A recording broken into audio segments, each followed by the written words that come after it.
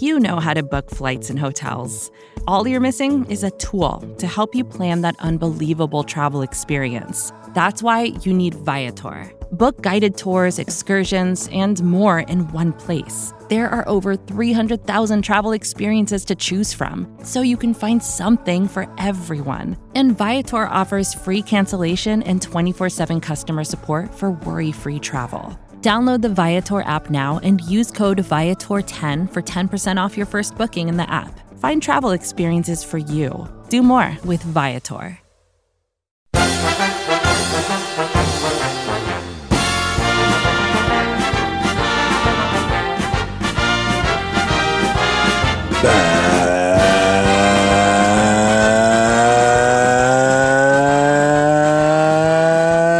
That's right, Bear Down Bears fans, it's time for another edition of the Chicago Bears podcast, Bears Banter, powered by Windy City Gridiron and SB Nation. Bill Zimmerman with you. After quite a bit of a hiatus, and I apologize for that, bit of a crazy summer, but we are back into the podcast realm, and we will be bringing you regular podcasts throughout the Chicago Bears season. Excited to be back on board. Got a special guest today, Windy City Gridiron's own Danny Meehan. He is of the Rule of Three podcast, also has another podcast with Jacob Infante, Lunch Pail podcast, where they go over prospects. He's going to be kind of breaking down the 53-man roster with us a little bit later, now that the Bears 53-man roster is basically official. And there's some strange things about this roster. Exactly what Ryan Pace and Matt Nagy are thinking, I'm not sure in a couple spots. We'll go over all that with Danny. So not going to spend too much time on the 53-man roster now. Just want to get a couple of things off my chest since I haven't been on in a while. And obviously most of those things are going to be in regards to Justin Fields and what the Chicago Bears are doing with Justin Fields and when to play him. And look, I understand, and I knew the moment he was drafted that, yeah, as everyone did, that this was going to be this hotly contested subject matter, and no one really would have a straight answer as to what and when, what the right time is and when the right time exactly is for Justin Fields to play. Now, most people are just going to say just throw him out there week one, and I do get that. But I do think there is a middle ground that can be discussed here, and we as Bears fans seem to like to take the extreme, where we're all in one direction or all in the other direction. But maybe the middle ground is the right thing here. And let's first start on one extreme, and that's the Pat Mahomes extreme. And what I mean by that is Matt Nagy saying that he'd love ideally for this to be the same curve that Patrick Mahomes had, where Mahomes didn't even start a regular season game until the final game of the regular season his rookie year. Now, the situation there is these two teams, that Chiefs team of that season and this Bears team, are completely different teams with completely, as far as I'm concerned, completely different realistic goals. That Kansas City Chiefs team was a playoff team that was going to be contending for the playoffs. They had Alex Smith, who had established himself in the Andy Reid system as a good quarterback. You know, I understand Alex Smith was never going to be Peyton Manning or Tom Brady, but he really thrived in that Chiefs offense and was playing very well, which is why every chance Matt Nagy has to talk about a great quarterback, Alex Smith's name somehow gets thrown into the conversation. So that team had a rookie quarterback as their backup, but they had aspirations that season. Now, I know the Bears have those same aspirations, but those aspirations are misguided. And I get a lot of tweets from Bears fans saying this was an 8-8 team. They did this and this. This team should be even better this year. This team is worse, as far as I'm concerned, in a lot of different areas.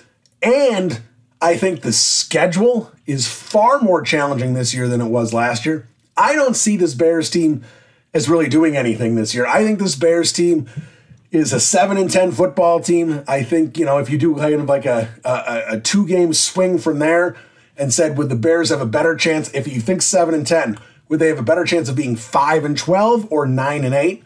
I think this roster has a better chance to be 5-12. I think they will be a little bit better than that, but I am not expecting big things from this Bears team. I think they've got a lot of holes. I think this offensive line is a major question mark. I think the secondary is just going to be woeful. Now the defensive line is good. They've got, good edge players. If they can use Quinn in a better capacity this year and hopefully get more out of him, that's going to go a long way. The front four, who's ever rushing the quarterback on any given play, they need to get home, and they need to get home quickly. If the Bears aren't generating a pass rush pretty much all the time, this secondary is going to get torched. These cornerbacks are terrible. I understand Jalen Johnson, if he's healthy, is a solid corner, and that's fine. But if Jalen Johnson's healthy, quarterbacks aren't even going to have to throw towards Jalen Johnson. Kindle Vildor as the second, Artie Burns. I mean, these guys, the nickel situation is a mess. Shelley, I mean, there are problems. The Bears could have an opportunity to get crushed in the slot this year. I really dislike this secondary. Again, front seven's pretty good, but they are going to have to get home to the quarterback. This defense is not going to be nearly as good as it was a couple of years ago. It's definitely going the other direction at this point. And like I said, the offensive line has a lot of question marks. So I'm not expecting much from this team. So if we're not going to have the Patrick Mahomes extreme, then the other extreme, which isn't really that much of an extreme, is have Justin Fields out there for week 1. Why they're so obsessed with Andy Dalton starting the season, I'm not sure. I genuinely don't think it's a promise they made to Andy Dalton in March. I think if they got a rookie quarterback, they knew this was the path they wanted to take. I think they believe in this path. But the question is, and we can't get a straight answer, we get the, when Justin Fields is ready answer, which could be week 2, could be week 15. We don't know what the coaching staff is looking for within that. But if this team, because I'm not expecting much out of this year, I want to see development and growth. I don't like how they put together this roster, because to me, this is a patchwork roster where they're trying to squeeze out a win or two anywhere they can, which I think is Matt Nagy and Ryan Pace trying to make sure they are here next season for Justin Fields' hopefully breakout year in year 2. But this team needs to see development this year with key young players that can start getting elevated into key positions in 2022, and that goes beyond Justin Fields. So in terms of the Bears and this season and when to play Justin Fields, if they sit him a few games, the first 3-4 games of the season, and they use that time to continue to get him to be familiarized with the playbook, and if they use that time for him to see actual game film of this offense that he's going to be taking over in the regular season with Andy Dalton running the team, and can use that film to help educate himself, I'm all for that. And I'll use this example in the preseason game when Fields had his helmet popped off. And of course, that makes all the rounds on social media that this offensive line is going to get Justin Fields killed. Now, the offensive line is bad. I'm not defending the offensive line, but when you look at that play, now again, we don't know the exact assignments of everybody. That play was most likely on Justin Fields. And here's why I say that. First of all, there is a chance that Khalil Herbert messed up his assignment. He jumped out into the flat. If you watch the replay, he jumps out into the flat and he doesn't block anyone along the way. Was he supposed to chip an edge rusher on his way out there? I don't know. But if he didn't miss the assignment, then basically what happened is the Bears set a man in motion and the defender went with him. So you got man coverage up front, and Justin Fields did not recognize that there were 2 defenders stacked up on the receiver on the right. And what that means is one of those defenders is coming. You're not sure exactly which one, but one of those defenders is coming. Most likely the one up front. That's exactly what happened. There was no line adjustment call. The line stepped left, which meant there was no one available to block the rusher on the right, and he came through untouched. Fields needs to recognize that, and Fields is the one that needs to change the line call up front to protect himself. He didn't do that. He missed that, and he got himself crushed. That's the kind of stuff that coaches cringe at, because that's something that could have been avoided if Fields recognized it, but the rookie made a mistake, which of course is going to happen. That's fine, but obviously we don't want mistakes crushing him, getting him potentially injured, and you don't want him missing multiple games due to injury, of course. So I kind of get where Nagy and the Bears are coming from here, but just the secrecy and the veiled comments, it's just frustrating how this team operates, because they think they're the New England Patriots, but they have absolutely nothing to back that up with, because they have had very little success. And this goes before Matt Nagy. This honestly goes before Ryan Pace. This team thinks that they can't tell you anything, because any little bit of information comes out is going to be a competitive disadvantage, but just settle down. But that's just how this team operates. It's just how frustrating they are. They don't want the fans in on much. They don't want the media in on much. And that's just how Ryan Pace is going to continue to operate, and potentially how this team's going to continue to operate as long as they are owned by the McCaskies. Because like I said, this seems to have gone on well before Ryan Pace got here. It seems to have gotten worse since Ryan Pace has gotten here. But this team just does not want to communicate straightforward about anything. So for me, to me, and I've said this on Twitter, Justin Fields needs to start week 4 against Detroit. It's a home game. He's got Detroit, then he's got Vegas. Those are 2 good teams to start off against, to start your career against, before you move forward into what is a tough stretch for the Chicago Bears. And not that you can't have your quarterback start in a tough stretch, your rookie quarterback, but you'd like to see him get his feet wet with some opponents that aren't impossible. So to me, that's the smartest move that the Bears can make.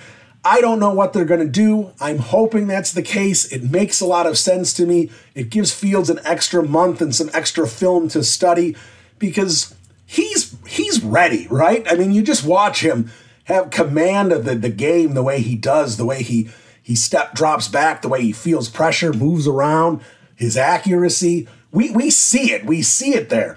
So if Fields is out there week 4 in a season where I don't expect them to have much in the win total, that's fine with me, because I'm worried about Justin Fields' career, not what the 2021 Chicago Bears are doing. But if they sit him much longer than that, if he's not coming out until the second half of the season, end of the season like Patrick Mahomes, that's going to bother me in many ways.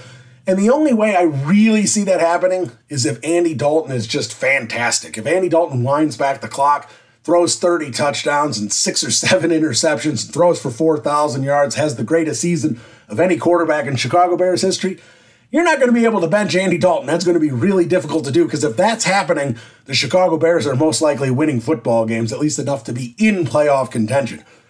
And should Dalton's play really come into it? No. But if that's happening, that is going to come into it. Just the odds of that happening are so low. It's just really not something that I would consider to even be remotely possible. We've seen what Andy Dalton is the last couple of years. He's not a very good quarterback anymore. He could be a little bit better in this system with a little more support around him, but I'm not expecting much. Andy Dalton is who he is at this point. He was never great. He was once pretty good. He's now mediocre, and that's what it is. So to me, that's what they need to do with Fields. That's the most likely scenario. I'm hoping is that he just sits for a few games. But we're going to see exactly what Ryan Pace and Matt Nagy have in order for the kid. I know he said all the right things about supporting this coaching staff, but if he's on the bench for too much longer than a few games, you have to think Justin Fields, at least internally, is going to be getting quite frustrated as well. So let's take a quick break. I just wanted to get my thoughts out there on Justin Fields, because we'll spend some time on that with Danny, but I really want to spend some time really looking at this 53-man roster overall, the decisions they made, some of the tweaks they made, after the 53-man roster was announced. So we're going to break down all that with him next. This is Bears Banter. We'll be right back. Vacations can be tricky. You already know how to book flights and hotels, but now the only thing you're missing is, the actual travel experience. Because is it really a vacation if you're just sitting around like you would at home? You need a tool to get the most out of your time away. That's where Viator steps in. You can book guided tours, activities, excursions, and more in one place to make your trip truly unforgettable. Viator has over 300,000 travel experiences to choose from. Everything from simple tours to extreme adventures and all the niche, interesting stuff in between. So you can plan something that everyone you're traveling with will enjoy. Real traveler reviews give the inside scoop from people who already been on the experiences you're considering, so you can plan with confidence. Free cancellation helps you plan for the unexpected. And 24/7 customer support means you can travel worry-free. Download the Viator app now and use code Viator10 for 10% off your first booking in the app. Find travel experiences for you. Do more with Viator. All right, welcome back into the podcast. Time to bring on our guest for today's podcast. He is Danny Meehan. You can hear him on Rule of Three every week during the football season on the WCG podcast channel. You can also hear Lunch Pail, where he breaks down prospects. You can catch that on the WCG channel as well. First time on the podcast, excited to have him on. Danny, how you doing? Doing pretty well, Bill. Just making it through a long weekend with the lovely lady and kind of just getting ready to get back to work tomorrow at the firehouse. How about yourself? Just trying to make sense of some of the decisions the Chicago Bears made. And he's at Dan Meehan 90, by the way, on Twitter. So if you're not following Dan, you're not doing it right. So pick him up and give him a follow. But Dan, let's just jump right into this 53-man roster. I was surprised at a lot of the things they did. Again, I'm not going to go crazy over, the 51st, 52nd, 53rd guy on the roster, but some of the makeup of this roster was a little puzzling.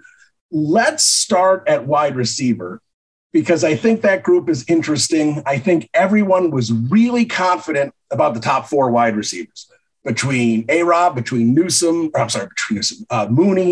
Bird, and Goodwin. I think everyone had confidence there. And I think for the most part, people thought Daz Newsome and Rodney Adams had a good chance to round out the wide receiver group. That didn't happen. Bears make a couple moves. One isn't official yet with Perriman. That's probably going to be official tomorrow. But what do you think of the decisions the Bears made at wide receiver on the back half of the group, including putting Daz Newsome on the practice squad? So, I don't think it's any secret to anyone who follows me on Twitter. I was on record as saying not that I thought he was better, but I enjoyed him more than I enjoyed his teammate that got drafted before him, whose name is escaping me for some strange reason. But he has his issues, and I think he was actually really hurt by that broken clavicle collarbone earlier in the offseason during OTAs. He's not a great athlete. He's got stuff to work on like anything else.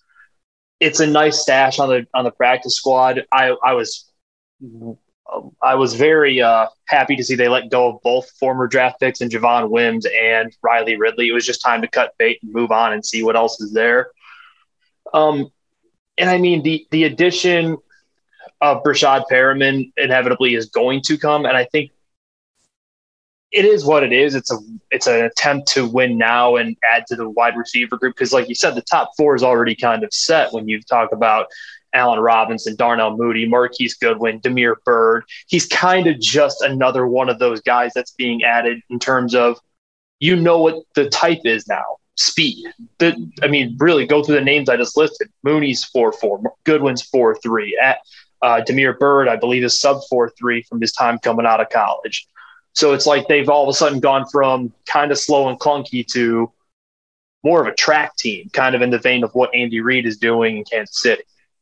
Yeah, that speed is definitely not a problem anymore. Speed's been a problem on this team for a long time. They've been adding a lot of speed. But let's take a minute, since you brought up Wims and Ridley, because those are two guys that I think Bears fans were really excited about. Wims was just a 7th-round flyer, but he really showed some splashes early in his rookie season.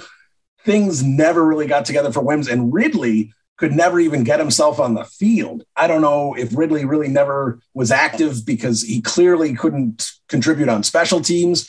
But those are two guys, and Ridley in particular, who I think, when he was drafted, 4th round pick, a lot of the experts, I remember Daniel Jeremiah being like, this is one of the steals of the draft. This is a great selection at this point.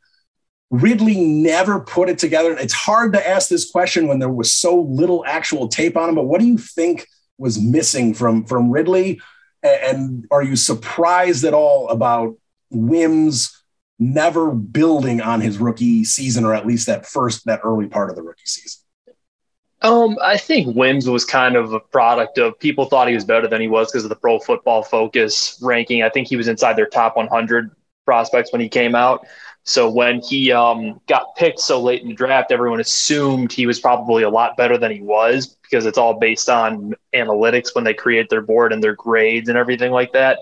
I wasn't really shocked. I think it was more so the fact that Wims isn't a great athlete, and he was never a pristine route runner. He was kind of just bigger and stronger than you, so he would win at the point of attack, which in the NFL, as you well know, Bill, everyone's big and strong. It's not like you just show up and you're like, hey, I'm going to push you around, unless you're like Mike Evans level of strength and size at the wide receiver position. I am a little more shocked by Ridley never coming together, because I remember vividly when he came out, similar situation, both another UGA guy coming out. I believe he was actually Wims' teammate at some point down there too.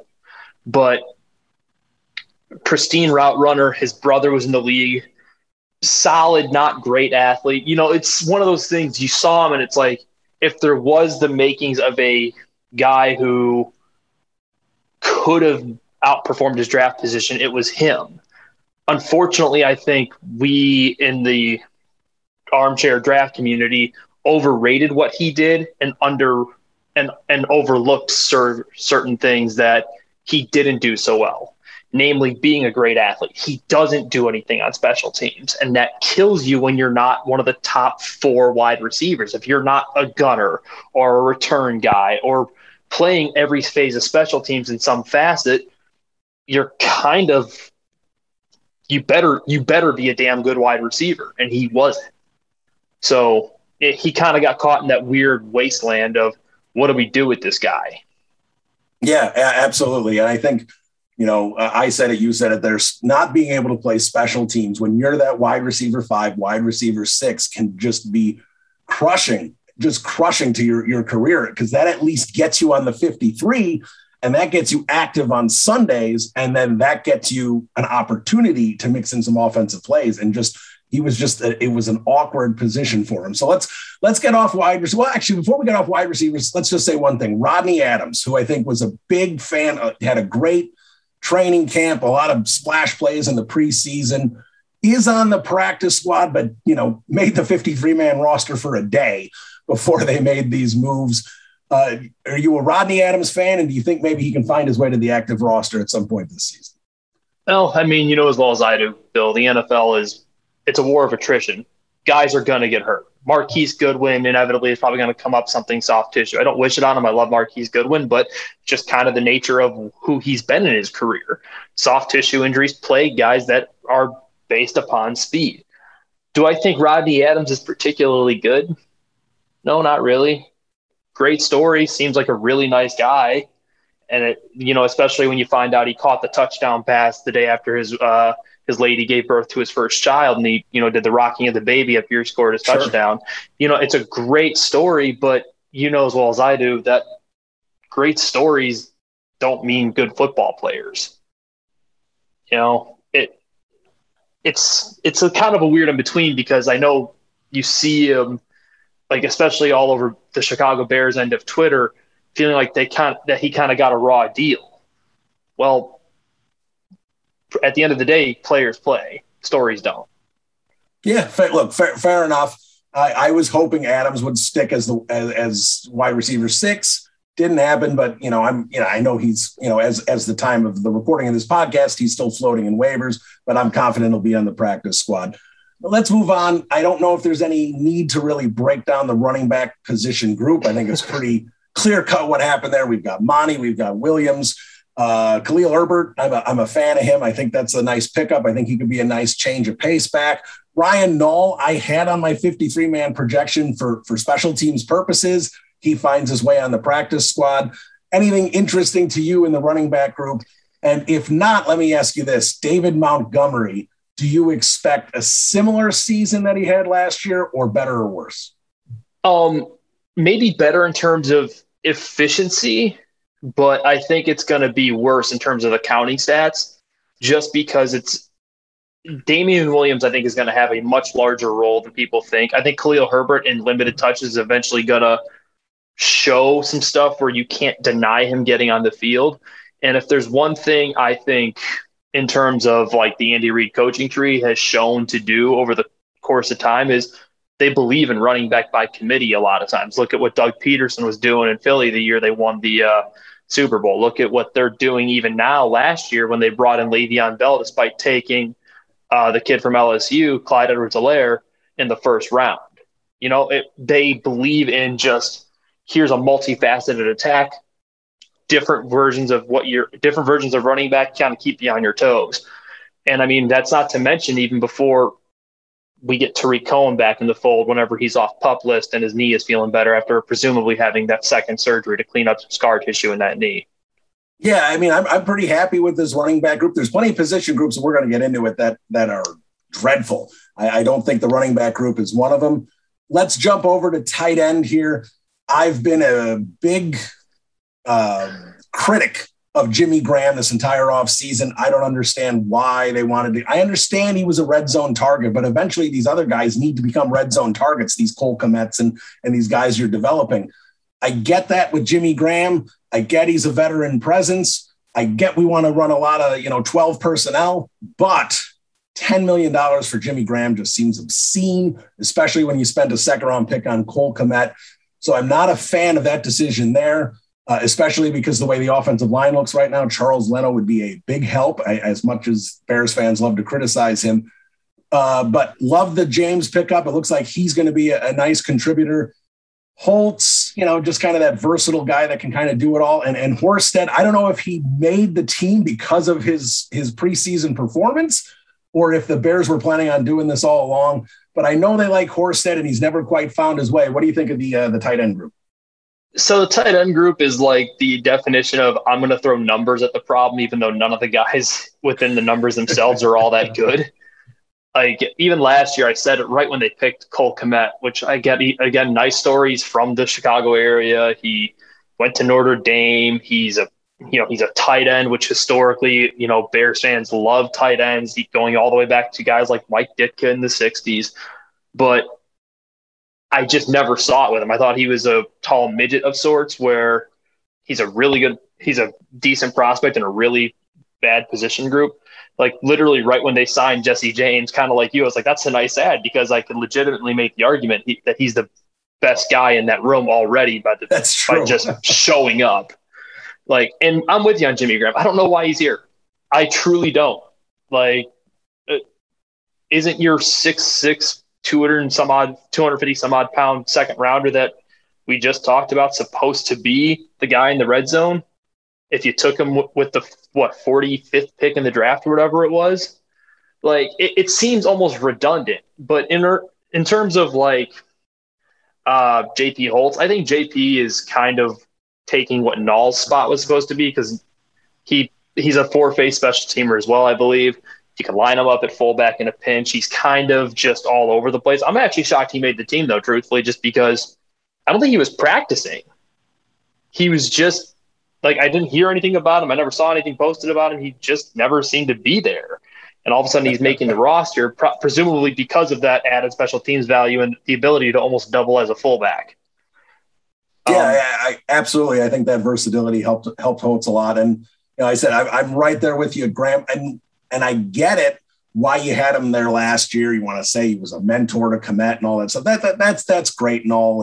And you needed two tight ends. Splendid. But the fact that he's still here at that price tag to me is just ludicrous.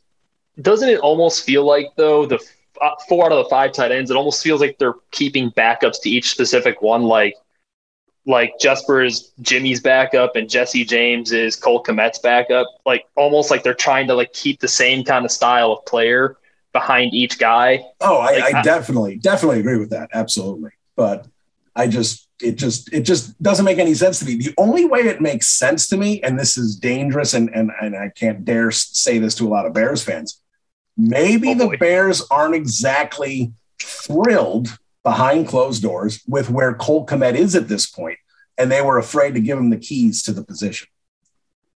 I mean, it's hard to ignore that subject. How do you go out and sign a guy like Jesse James without feeling that certain type of way? And immediately when Jesse James gets here, he's presumably making plays in practice you saw all the weird hookups because Justin Fields is always with the second and third team of John Vea Johnson and Jesse James. It was like those were his two favorite targets going through camp. It's like, what a strange occurrence.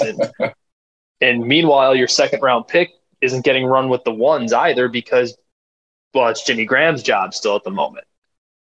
It's just all very strange, the story or the situation surrounding Cole Kmet, because I was hoping a part of the jump that I thought was plausible was because he was never a full-time football player up until really last year. And then with COVID-19 and the pandemic, I thought maybe I was wrong, but it feels like it's more of the same, especially when the few highlights he had in preseason was the same things he was getting last year at the regular season, where it's these little play action boots and he's catching the ball 2 yards in front of the line of scrimmage. It's like, where is this, second round stud?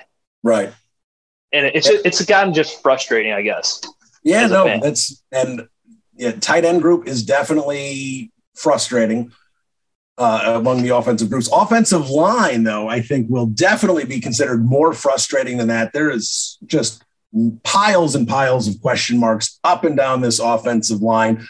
As of right now, they've gone with 9 offensive line on the 53. Simmons makes the 9th spot. I thought the Bears were only going to go with 8 because to me, Simmons could be on the practice squad. No one's poaching Latavius Simmons. He's perfectly safe over there. I think that roster spot would be better suited elsewhere. But as of now, they're keeping Simmons on the active roster with Borum, Wilkinson, and Bars. And we know the starting 5, which has question marks. I think Peters is going to be okay. He's looked pretty good so far. I know he's got some conditioning issues and stuff. He's 39, and, just got signed off the street a couple weeks ago. But I've got a giant question mark. I have a question mark with Mustipher. And I have a giant question mark with Ifedi. I didn't like bringing him back. I don't think he's anything special. And his last performance I know it's just preseason, but his last performance was woeful. I agree. And it's the whole way the line was handled was really strange. Like from the trade up, after you traded up the first time for Jenkins, who he's now on IR, he might not even play a snap this year. I mean, if you're lucky, maybe you get him back week 12 when you feel comfortable after he's back from his back surgery, somewhere along there. And then, you never brought in competition for Sam Mustipher. The whole thing was very strange. Then you're conceivably after, our colleague at Windy City Gridiron did his little line breakdown. Lester said in his first snaps after being on a lake fishing, Jason Peters is the guy that shows up and is your best lineman. And he was on his couch or in his boat fishing. I mean, it spells disaster, I think. And I want to have some hope about the interior because I still think very highly of James Daniels, rightfully or wrongfully, because, you go back to when he was in Iowa and even early on when he handled Aaron Donald a couple of years back, it's hard to let go of certain things because the talent is there. But I think the other issue with the line is, and maybe you have a similar similar thought process as I do, I think a lot of the development problems along the line came from they never let these guys stay in one position. They're always flipping sides. They're always moving positions. It's like, let them stay somewhere. Whitehair was a left guard. Then he was a center. Now he's a left guard again. Then he was at right guard for a while. James Daniels, same thing. He was a left guard. He's a center. He's a right guard. It's like, how do you expect any continuity? I get the notion that, right guard and left guard, same position essentially. But it's a reworking of all your motor skills and your behavior of which way you're going. It's really just kind of frustrating. Yeah, and they're doing it again with Tevin Jenkins. Yeah, I'm with you. I don't like the way they've handled the interior line in terms of playing musical chairs. I think a lot of it came down to the fact that they couldn't figure out who they wanted at center, right? They brought in Daniels to be the center. They wanted him to have a rookie year at guard before they moved him to center. Doesn't seem like Daniels quite had the line calls down, struggled with that. Trubisky didn't help him out with that either. Whitehair, he's like you said, he's a guard, he's a center, he's got snap issues. Then they try Mustipher, and he does okay. We'll see how much if Sam added enough muscle to really start moving guys off the line this season. We'll see if that works. But yeah, there's just not a lot of continuity. And now, like you brought up, Tevin Jenkins, let's say he does get back for week 12. Well, all we heard about is how he was moving the left tackle. Well, you're not moving Jason Peters. He's been playing left tackle for 17 years. You're going to suddenly move him onto the right side. That's not happening. So is Jenkins going to back up? You're going to bench Peters. You're going to put Jenkins back on the right side. They don't really seem to have it. There's no clear cut. If I could get into Juan Castillo's brain, it just does not seem like he says, this is the line I want when everyone's healthy. It's kind of like, I think this might work. It just doesn't seem like he has a definitive plan. No, and it might be just because all the bodies there are at their very best, kind of just okay. Like I had hope at one point that Whitehair was a really good player, and they paid him as if he was a really good player, and he has since regressed since getting his money. Like, and to your point, I mean, if Tevin Jenkins is able to make it back through the season, I would sooner just put him on the right side, because I'm sure you've seen it. Germain Ifedi has been nothing short of awful this preseason, and that was the guy everyone was talking about. As soon as he gets back off PUP, it'll be a godsend to the line. It's like everyone forgot that Seattle let him walk, and he was a first-round tackle pick a few years ago. And he got signed last year for the league minimum. Nobody wanted him. Right. So it's like if your godsend and your savior is a guy who probably still kind of just sucks, and we're all basing this off of one Juan Castillo quote of, oh, maybe he's going to be a Pro Bowler. Cool. Like, what are we doing here? Yeah, I'm with you. And Whitehair to me is a guy who's a great piece of a good line. I think when he's surrounded by good players, like honestly, and I don't want to dive into Leno too much because I know where that ends up. But when Whitehair was next to Leno, like he plays better when he's next to a good player. Hopefully Peters can elevate him a little bit because, yeah, when you have to rely on him to be like the number one guy on the line, it's not good. But we've been talking about Jenkins. We haven't really talked about Borom yet. And I just want to bring up a Ryan Pace quote from his post 53-man roster press conference, where he said that Jenkins and Borom, they had similar grades on the two guys. Go. I don't even know what to say. Well, you know what it does? It's two-pronged. It's implying to your fan base that you think we're all stupid because you got one in the fifth round and one was supposed to be at one point a top 20, 25 pick in Jenkins and fell for the now obvious reasons. And two, it makes you look like an idiot because you traded extra draft capital to go up and get Tevin Jenkins when Borom would have just been sitting there for you. If they were truly that close, why'd you go up and get one? So it's clearly just trying to stoke the Borom hive to make him feel better. But go watch the last tape of the game. He was bad. He got punished. He might. I heard one of my co-hosts from Rule of Three, Brandon, kind of compare him to Travis Gibson last year, where he's kind of just a redshirt. You hope he develops, and Gibson has flashed very well this preseason. I thought much higher of Gibson coming out of Tulsa than I ever thought of Borom. I thought Borom was kind of just big and got in the way, which at its core, yes, that is kind of being an offensive lineman, just get in the way, but there's so much more to it than that. And I actually projected Borom more on the inside than I did the outside when evaluating his tape. Yeah, I'm with you on Borom. I thought that to pitch him inside was the better move. And even if you're listening to this podcast and you're not a tape watcher and you don't break down tape, I implore you to do one thing. Just go find any game of Tevin Jenkins at Oklahoma State. and go find any game of Larry Borom at Missouri where they're featured and just watch them. Just watch them for like 10 minutes each. You do that and you tell me how in the world Ryan Pace and his team of scouts had the same grade on both. They're not even in the same hemisphere. Now, we haven't gotten to one offensive group here, and that's the quarterback position, Danny, but we're going to save that for last just to torture the listeners of this podcast. Let's jump over to the defensive side of the ball.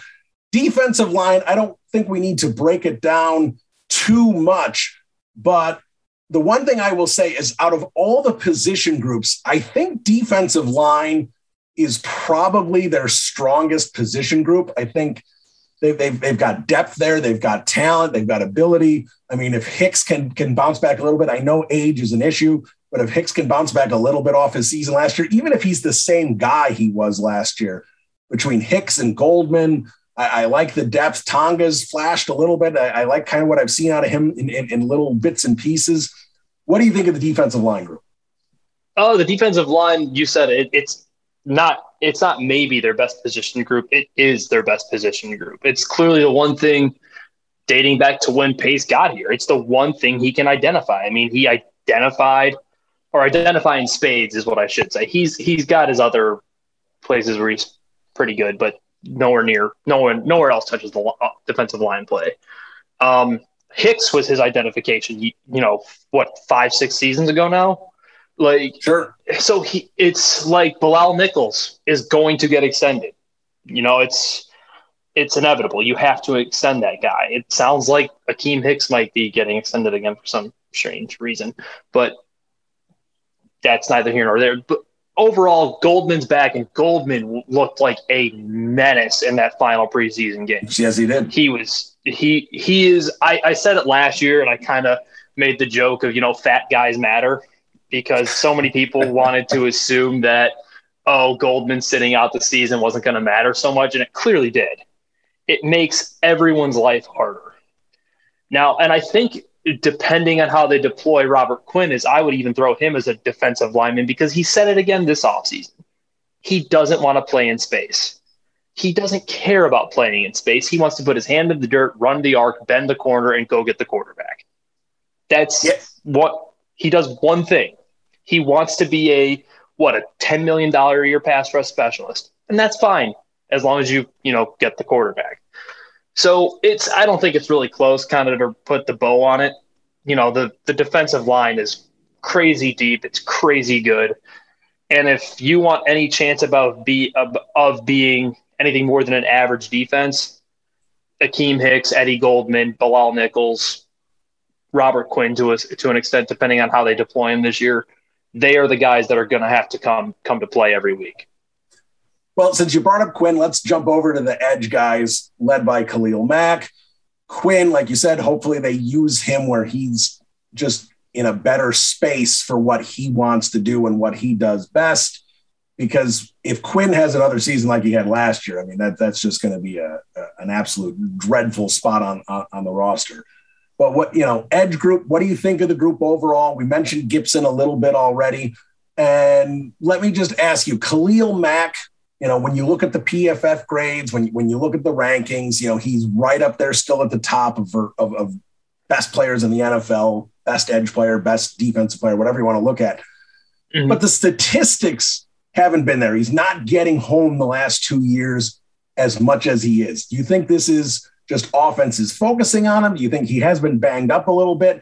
Do you think what do you think the issue's been with Mack? And does he get to the spot where he gets home more often and makes some more splash plays? I think he does, because I think, like I said, I think we're in for something kind of special from Travis Gibson, where I think he's going to get 6 to 7 sacks himself, which is going to inevitably take pressure off of Mack and Quinn and Goldman and Nichols and Hicks and all these guys. But it's all dependent upon because typically a lot of his production has come when he's lined up off the hip of Hicks, and they're kind of both destroying one side of the line. And it's kind of pick your poison. Which one are you going to guard? I do tend to agree with you that it looks like he may have lost maybe a quarter to an eighth of a step, where it feels like he's the I almost got him guy. Where I almost got him. And it's like he's disrupting enough, but it's also, I think, kind of a part of what the NFL is doing too, right? Where the ball is coming out faster and faster and faster. It's why I think going forward, you're going to see interior disruptors like Aaron Donald, for instance, are going to become the almost sought after position on the defensive front here going forward, because if you can collapse the pocket from where they can't step up into it and just deliver a strike on a 3-step drop, you're making life just so much more difficult. So to answer your question though about Mac, I still think he's probably one of the 3 to 4 best defenders individually in football, because a lot of what he does, even just setting the edge and taking away the run game, like, no, it's not sexy, but he's really good at it. And he's still a really good pass rusher. He's just not an elite pass rusher to this point anymore. I mean, it is frustrating because when you're paying Mac, what is it, $22 million this year or something to that effect? Like that, yeah. Yeah, you want him at 12 to 15 sacks, not 9.5 like he had last year. There's no other way around it. So I want him to get to double digits this year. I think he could and he should. It's just a matter of how does everything else line up around him? Because you can't expect one guy to keep carrying everything. He's shown he can still do it. I mean, the Tampa Bay game is evident with it, when Tom Brady is looking up at him like, oh my God, you again? Go away. But it's just that.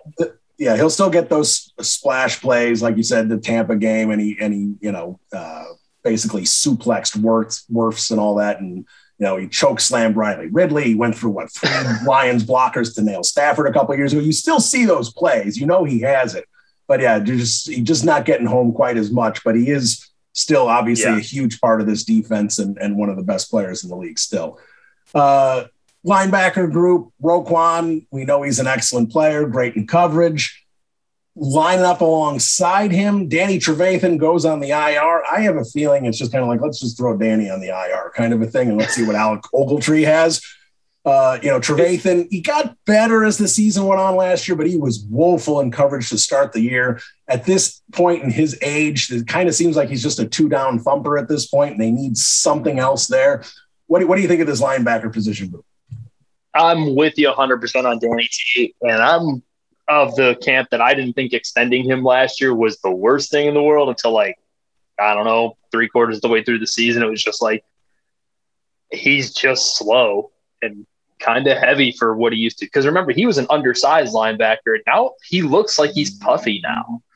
And I'm not sure if that was to become the more 2-down thumper-ish, because he knew that they needed the more Mike style next to Roquan, who tends to have the age-old problem of, well, if the lineman or the fullback gets to the second level, he's kind of washed out of the play, which they're not exactly wrong, but it's also the most oddly carried position, right, Bill? Like, there's, 7 of them? So, I think they want to see Alec Ogletree in the starting lineup, which is why I think Trevathan going to IR makes total sense as the phantom injury, as it were. It's like the baseball thing when, he had a bad outing. He's got shoulder fatigue. Throw him on the IL. So I'm thinking that's what they want to see. Christian Jones, I actually think, was a nice bring back, if for nothing else, the special teams depth of it. And he does have a little bit of linebacking versatility where you can line him up on the edge or inside. I think Joel Iyiegbuniwe was kept here again for the same reason, the special teams factor. Even though in that last game he did have made a couple plays. Yeah, he was playing like his hair was set on fire, and he just was hitting everybody for a spell there. And I don't know how Josh Woods made this team. I actually didn't mind Caleb Johnson making the 53-man roster. I thought he looked all right in sporadic time, but it's just such a strange number, especially given the league the way it is anymore. It's no longer a running league and hasn't been for probably 15 years, outside of a player here or there like Derrick Henry or Adrian Peterson. So I think it's just such it's an oddly constructed 53-man roster the more you look at it.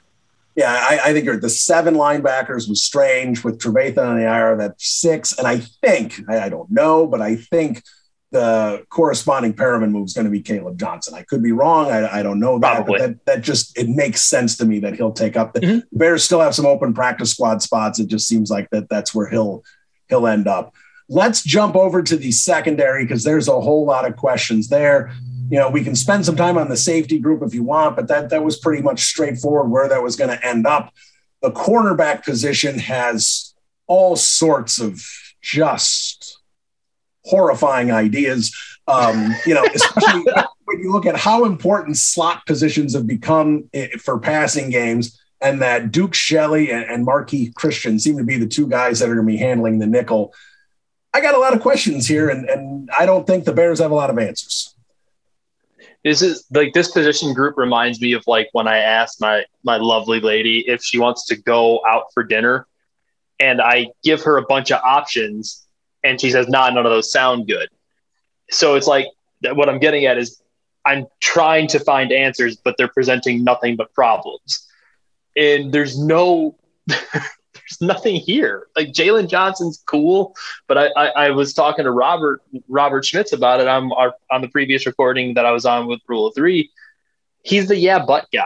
I feel like no matter how good you think he's going to be, there's always going to be the but. He's hurt. It's his shoulder. It's his knee. It's always going to be something, it feels like, with him, because it's already happening again this camp where he's been held out for shoulder stuff or whatever it might be for, it's only spells here and there, but it's frustrating because he needs reps if he's going to be that corner one. And then they seemingly just kind of handed Kindle Vildor the corner 2 spot, and I don't think he's really any good. I liked him better as a potential inside slot guy.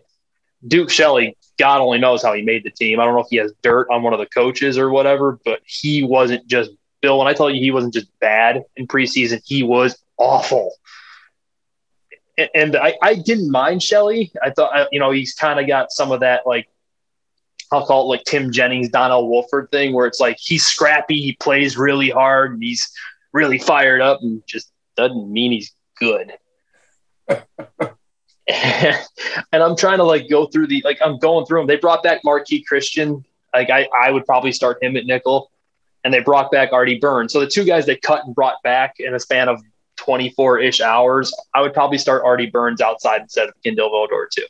Yeah, I'm not a fan of Artie Burns, but I do agree with you. I think even if Burns isn't dubbed a starter, he's going to be sitting, that shadow is going to be right behind Vildor. And the nickel spot, I agree with you. I would go with Christian. Not that I'd sit there and go, yes, Marquis Christian, but based on what I've seen, I've got a ton of question marks about Shelley. And like you said, you give the restaurant options and none of them sound good.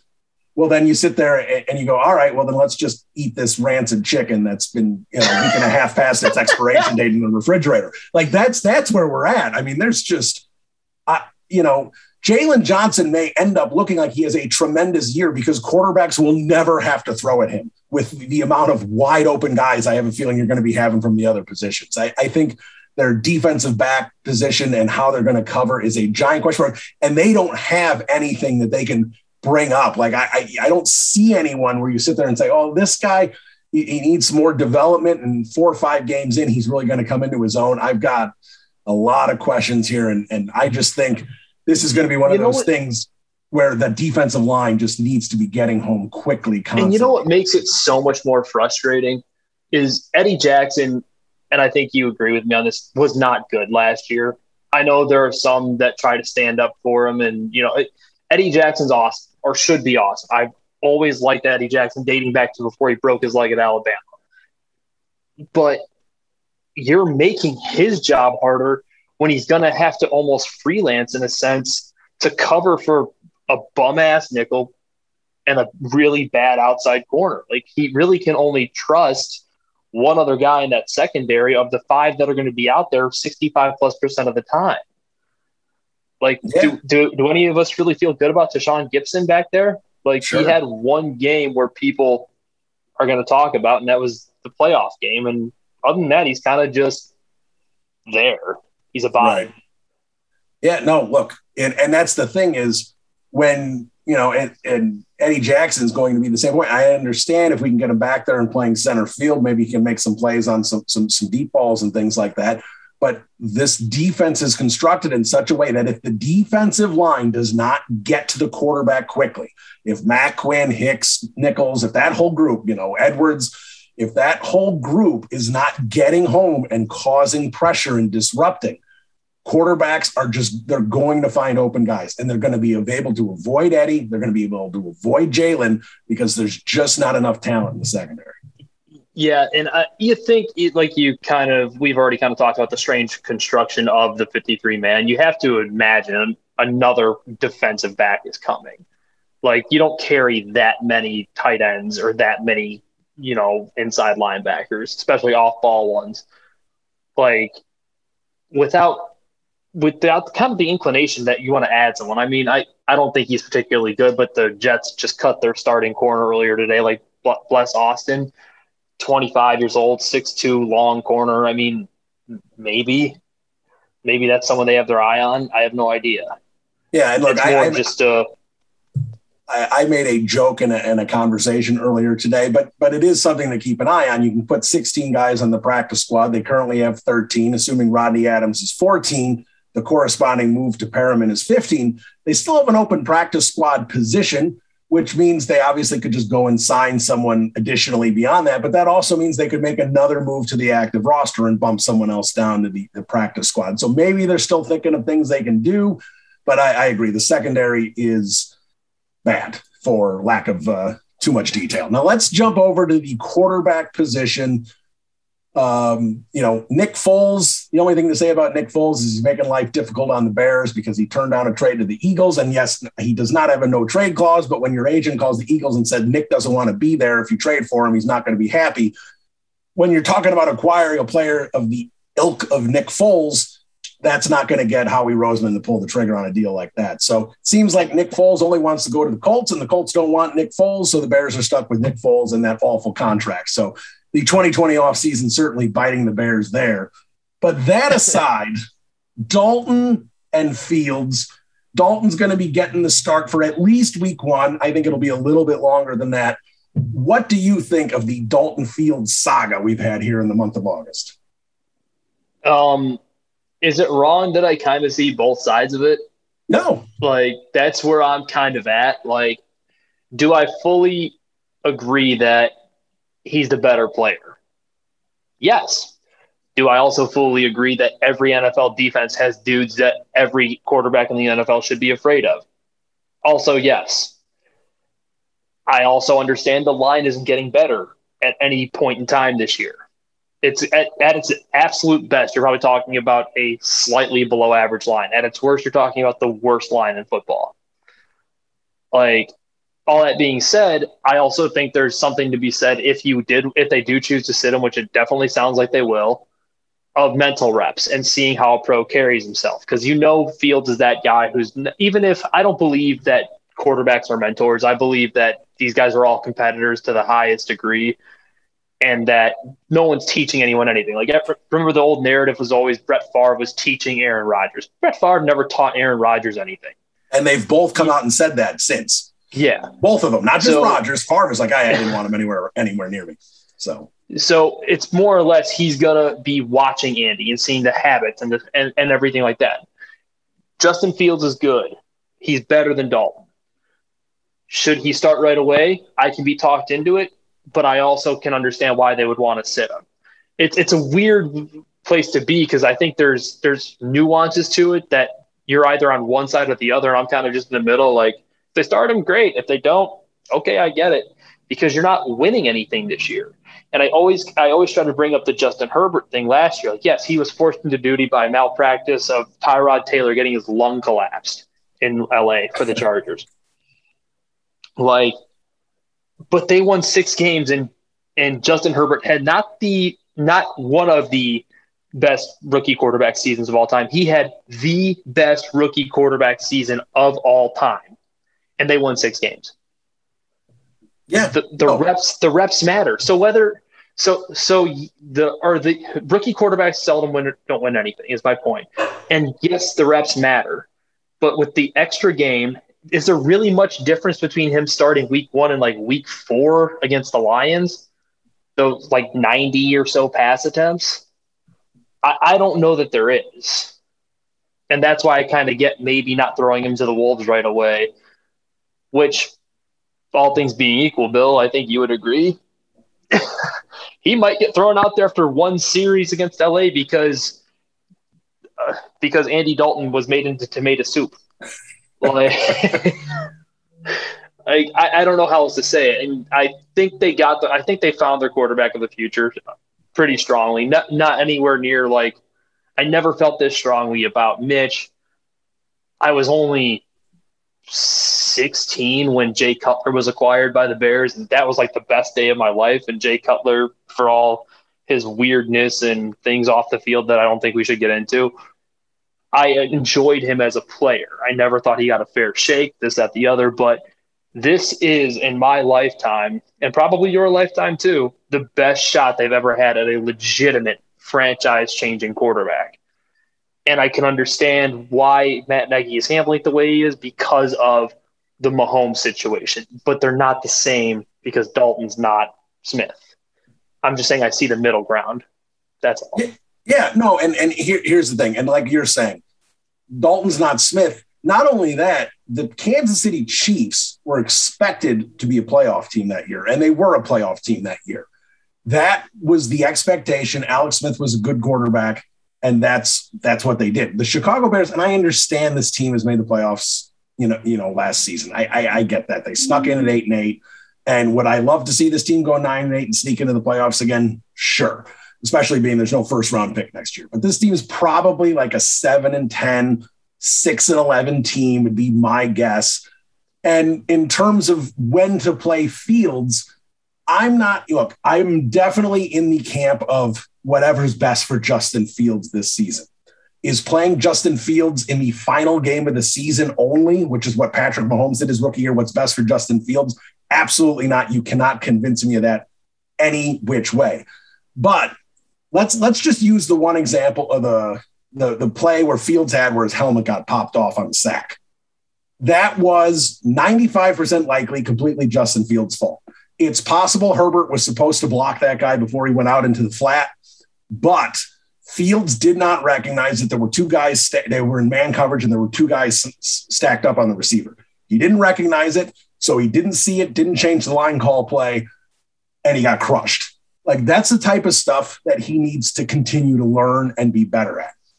And, go ahead. I agree with that, and I think that's something a lot of, like, it's such almost like a taboo subject. No one wants to admit that mental reps and seeing it on film and seeing a veteran go through it does have a benefit. Everyone only thinks the reps matter when you're in live game action on the field.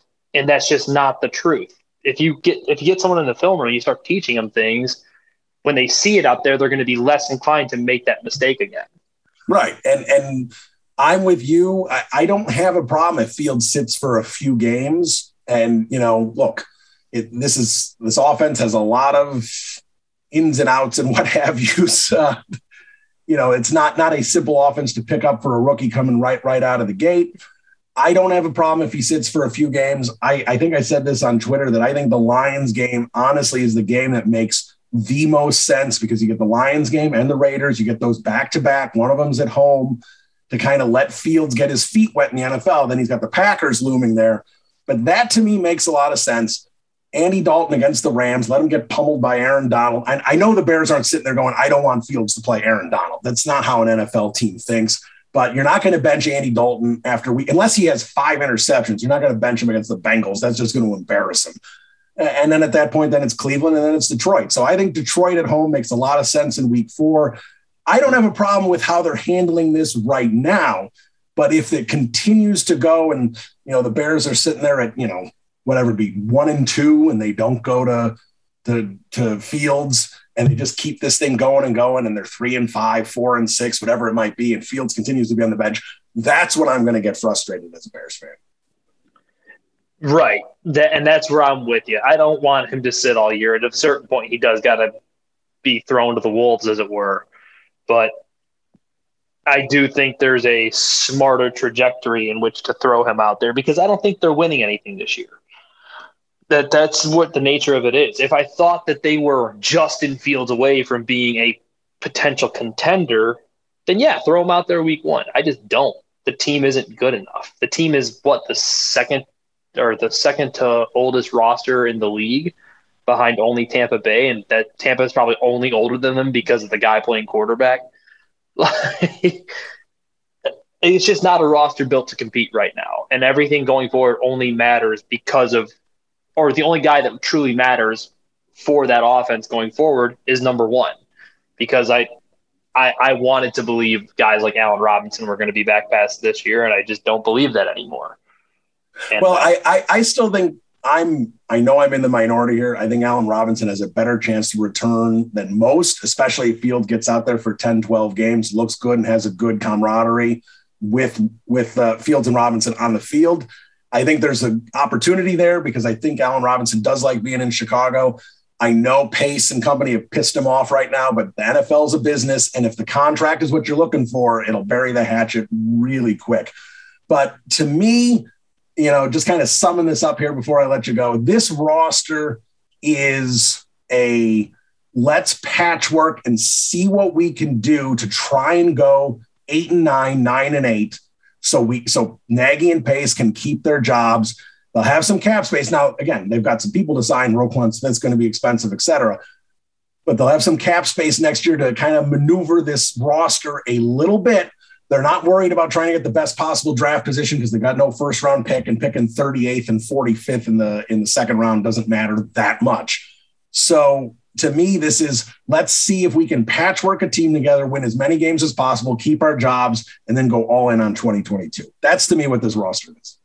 I agree with you. And I know we had talked a little bit offline about it, but I can totally see what you mean, where it might have been more beneficial for the long term if they had just kept Rodney Adams on the roster and just seen if he's an NFL player versus signing 27 going on 28-year-old Brashad Perriman, who likely isn't here past this season.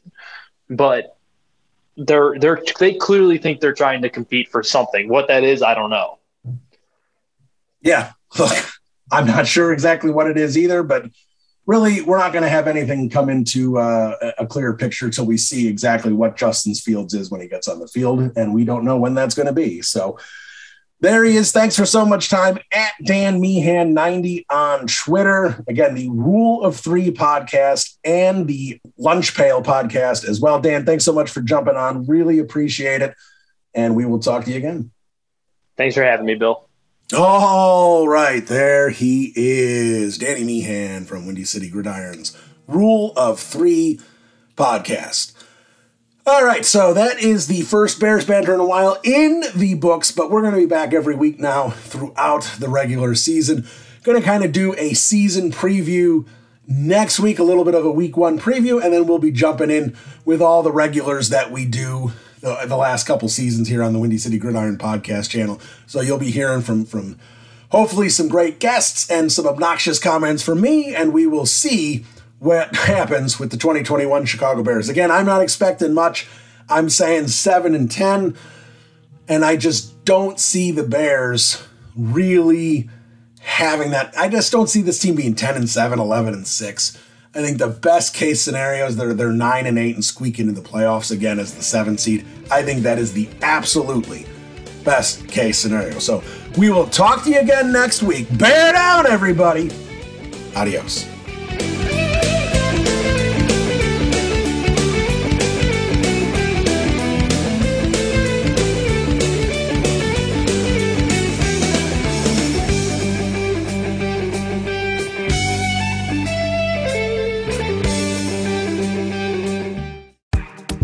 Claude 3 from Anthropic is your one-stop shop for enterprise AI. With models at every point of the price-performance curve, you no longer have to make trade-offs between intelligence, speed, and cost. Claude 3 Opus sets new industry benchmarks for intelligence. Sonnet strikes the perfect balance between skill and speed. And Haiku is the fastest and lowest-cost model on the market, perfectly designed for high-volume, high-speed use cases. Join the thousands of enterprises who use Anthropic to navigate this new frontier. Visit anthropic.com/Claude, CLAUDE, today. Jumpstart your genius with Claude 3 by Anthropic. More to-dos, less time, and an infinite number of tools to keep track of. Sometimes doing business has never felt harder, but you don't need a miracle to hit your goals. You can just use HubSpot, because their all-in-one customer platform can make growing your business infinitely easier. Imagine this: high-quality leads, fast closing deals, wildly happy customers, and more benchmark-breaking quarters. It's not a miracle, it's HubSpot. Visit HubSpot.com to get started today.